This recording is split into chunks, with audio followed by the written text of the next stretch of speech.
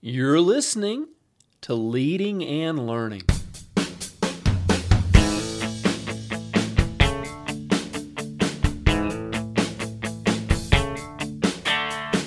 This is the place where we talk about practical leadership, theology, fitness, how to create winning habits, and so much more. My name's David Spell, and I'm a retired police officer, a pastor, a New Testament scholar, and a leadership coach. My goal on Leading and Learning is to help you live your best life. Thanks so much for joining us today.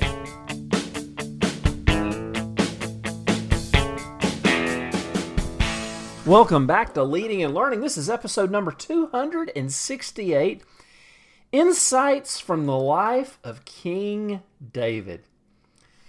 You know, one of the things our church has done over the last several years is provide everyone in the church with a one-year Bible. And there's something powerful about everybody in the church reading the same thing. And, you know, I'll actually list in the resource highlights the one-year Bible that we use, but it's just a fantastic resource. Every day, you have a reading from the Old Testament, which is what we'll be talking about in a few minutes. You have a reading from the New Testament. You have some Psalms. And then you have a few verses from the Proverbs. And if you follow this, religiously, if you will, if I can use that word, if you're disciplined in reading through your one-year Bible, what you'll find is that you read through the entire Bible once. You read the Old Testament through once. You read the New Testament through twice over the course of a year. You'll also read through the Psalms twice and the Proverbs twice over the period of a year. And it's awesome to have everybody in the church on the same page. We even have some of our connect groups that are built around the one-year Bible because they'll get together and talk about how God spoke to them about the Old Testament reading, or how God spoke to them through the Gospels or the letters of Paul, or whatever it is that they're reading, or the Psalm.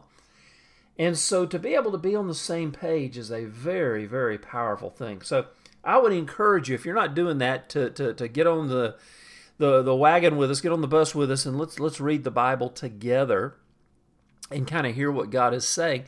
So like I say, check out the resource highlights for the one-year Bible, but also I wanted to let you know that this episode of Leading and Learning is brought to you by Jesus, a Theography. Now, this is not a book that I wrote. I wished I had it. It's a great book. But Jesus, a Theography is written by Frank Viola and Leonard Sweet.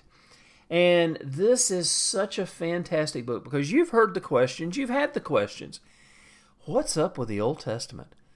Why is the God of the Old Testament so different from the God of the New Testament? At least that's what it seems like.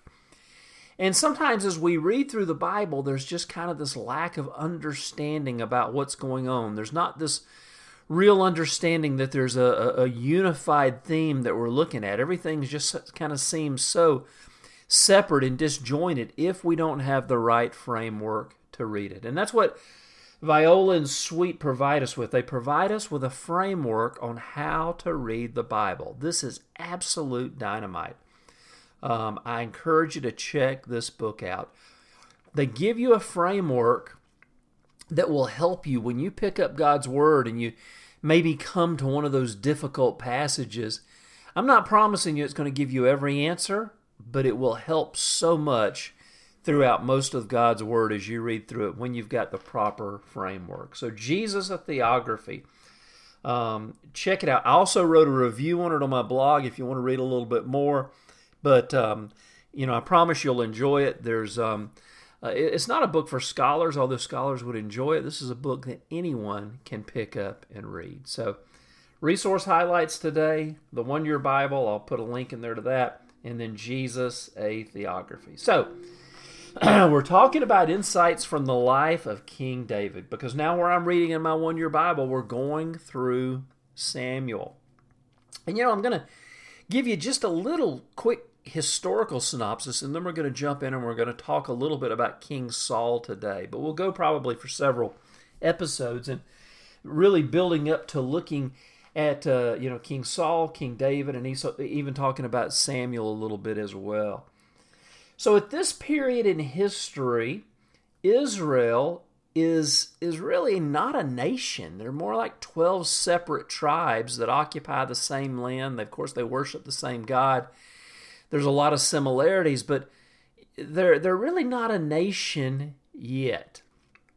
And if you've read the Old Testament, you know that after Joshua led the people into the land, after Joshua died, there were some leaders that tried to keep them unified, but there was a period of darkness, and the people would get into sin, and they would cry out, and God would send them, they were called judges, and these were like warriors / prophets / kings, and they would rule, but they weren't true rulers in the sense of uniting the nation. They provided some guidance, but they were there more in case to keep the people, try to keep the people pointed to God, and also to provide some measure of protection.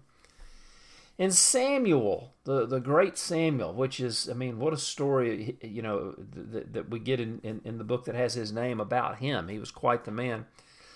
But Samuel was a priest, he was a prophet, and he was a judge. He led some military, campaigns, but he provided some measure of leadership for the 12 tribes. But he didn't try and unite them. There's no evidence that they were united. There was any kind of, central government. There was nothing like that. And the people asked for a king. After he had gotten old and was about to die, his sons did not provide the leadership that he had. And the people asked for a king. And this angered Samuel. He felt like he was being rejected. He felt like they were rejecting God. And God even said, they're not rejecting you, Samuel, they're rejecting me. But there's something inside the heart of man that wants to be led. And we actually see God's purpose worked out through a human king. This actually ends up being kind of a foreshadowing of Jesus. But Saul is designated as the first king. And it's a fascinating story, but we're going to kind of pick up on the day where he is, inaugurated, if you will. Now, imagine being Saul.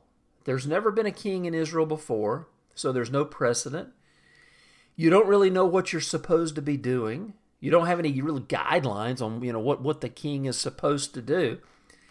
And Samuel is a little bit hostile because he still feels like, the people are rejecting him and picking you. So it's a interesting start to his time as a leader. And on the day he was inaugurated, this is from 1 Samuel 10, on the day that he's inaugurated, Samuel calls him out of the crowd. They've got all the tribes of Israel assembled, and they're going to, this is the big day. They're going to get their king. And Samuel calls him out of the crowd, and he doesn't come. Samuel calls him again, Saul, come on out. And he doesn't come. He's like, where's he at? Well, they find him hiding with the baggage. They find him hiding behind the stage, or they hide him in the coat closet, if you will, using a modern terminology. But he's hiding. He's scared. He's not sure of himself. So he's hidden himself among the supplies. It says. Well, they ran and they got him and they brought him out, and it says Samuel stood him among the people, and he was a head and taller than any of the others. And Samuel said, "Do you see the man the Lord has chosen? There is no one like him among all the people." And the people shouted, "Long live the king." Now, here's what's interesting. Samuel goes through, and this is the inauguration. And if you ever watched the inauguration, it was a big deal. And Samuel explains the rights and duties of the king, and he wrote them down. And then he dismissed the celebration. He said, "Okay, guys, you can go home." But Saul doesn't know what to do now. What does he do? How does he get started being the king? Does he build a palace? Does he pick a group of counselors? Does he, enlist an army? I mean, what do you do when you're a new king? Where do you start? Well, you know what he did? He went home. That's what he knew to do. And it says, Samuel went to his home in Gibeah, accompanied by some valiant men. And we don't hear any more about him for several verses. And then there's an attack on one of the cities of Israel. And what does Saul do? He's the king now. How does he respond to this? And when the messengers came and reported, what was happening, Saul was out working in the fields. I mean, he's out plowing his field, getting ready to plant his crops. And then he hears of this attack. And Saul, at this moment, this is when it says that the Spirit of God came powerfully upon him. And he called the army out, and they went and won a great victory. Very interesting that it took some type of real crisis before Saul began to step out in his leadership. And I'm not judging one way or the other here. I'm just saying it's an interesting thing, a definite contrast than what you'll see later with David.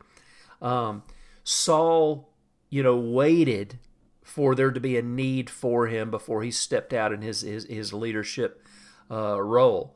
Now, once he did, this was the moment where he really did become the king, because they won a great victory, and at this point, this was the moment. In fact, after this was over, after he won this great victory, Samuel said, hey, let's go and renew the kingship.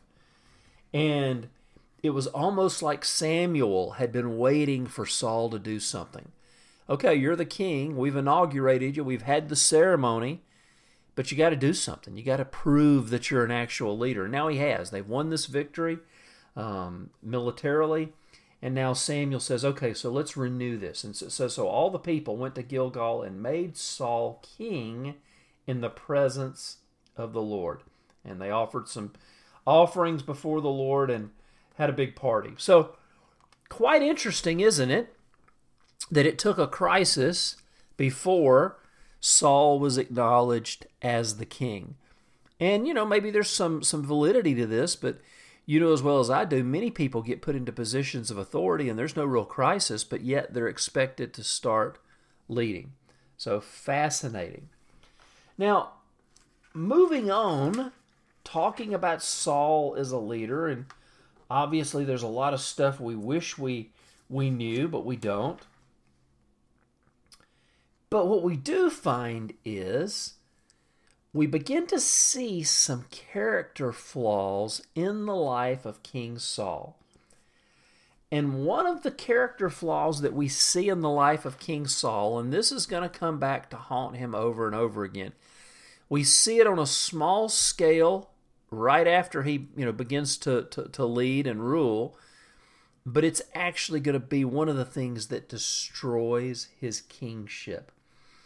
And just to give you an example, Samuel has told Saul to, look, wait till I get there. They're getting ready to have a big fight.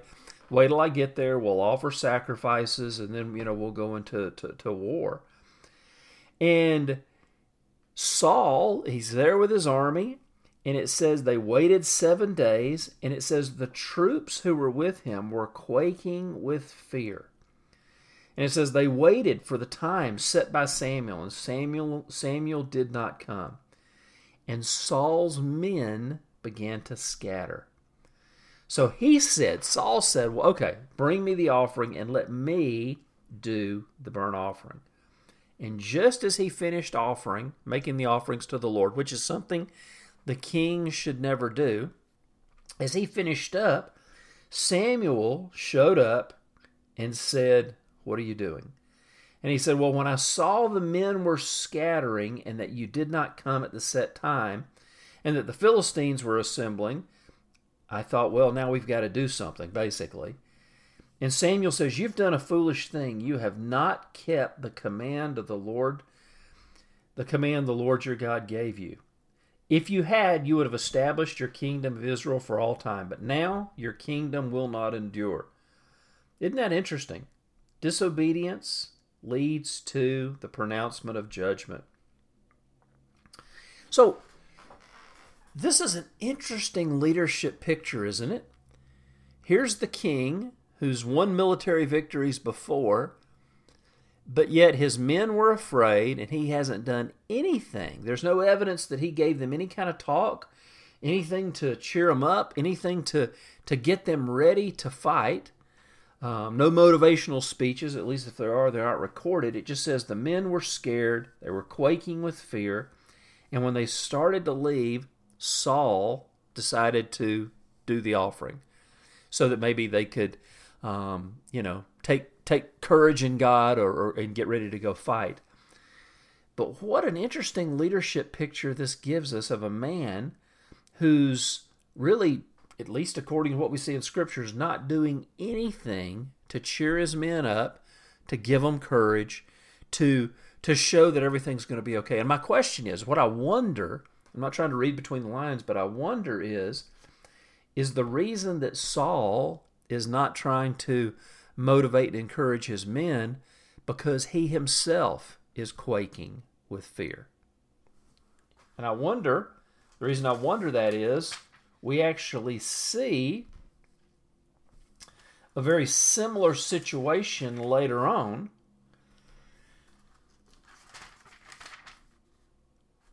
when, very similar situation, they're waiting on Samuel to get there. They were ordered to go in and destroy the city of the Amalekites. The command was, go attack the Amalekites, totally destroy all that belongs to them, kill everything. Well, rather than killing everything, they kept the best of everything. And when Samuel shows up, the question is, so why am I hearing all these bleating of sheep? And the conversation between Saul and Samuel, Saul says, we kept some of them so we could offer them to the Lord as sacrifices. And Samuel said, no, I told you to kill everything. Oh, well, we're going to offer these to the Lord. And, of course, the classic statement that you may have heard before, to obey is better than sacrifice, is what Samuel told him. But listen to Saul's confession. Saul and Samuel are talking. Saul realizes he's messed up again. This command had come from the Lord. Destroy these people. And here's what Saul says later. He said, Saul said to Samuel, I have sinned. I have violated the Lord's command and your instructions. I was afraid of the men, so I gave in to them. One of the things you see in the life of Saul, and we're going to start wrapping up, but we're going to keep building on this idea of, what led to Saul's downfall, and, look at David as well. When we look at Saul, we see a man who was a weak and an insecure leader. It wasn't that he wasn't talented. He led for a number of years, probably close to 40 years. He was the king. But he was also weak and he was insecure. We see a fearful man. We'll also see this a little bit later on when we start looking at David, is a leader who just wasn't completely sure of himself, a leader who was not sure of his own abilities, a leader who wasn't sure of those around him, a leader who didn't know how to really motivate his men because he struggled with the same fear that they struggled with. And listen, that's reality. If you're a leader, you're going to experience fear, but you also got to know how to control it and know how to rule it so that it doesn't rule you. So, just a quick recap. We're talking about Saul, King Saul, and early on in his kingship, we see this insecurity, we see this fear begin to creep up, and this is going to be one of the things that's actually going to take him down. And so we'll build more on this next time. Well, I'd love to hear from you. What are your thoughts on insecure leaders. Insecure leadership. Have you ever worked for an insecure leader? Go to davidspell.com, leave me a question or comment, and let's talk about it. Well, friends, thanks for being with me. I look forward to going through this series with you at Leading and Learning.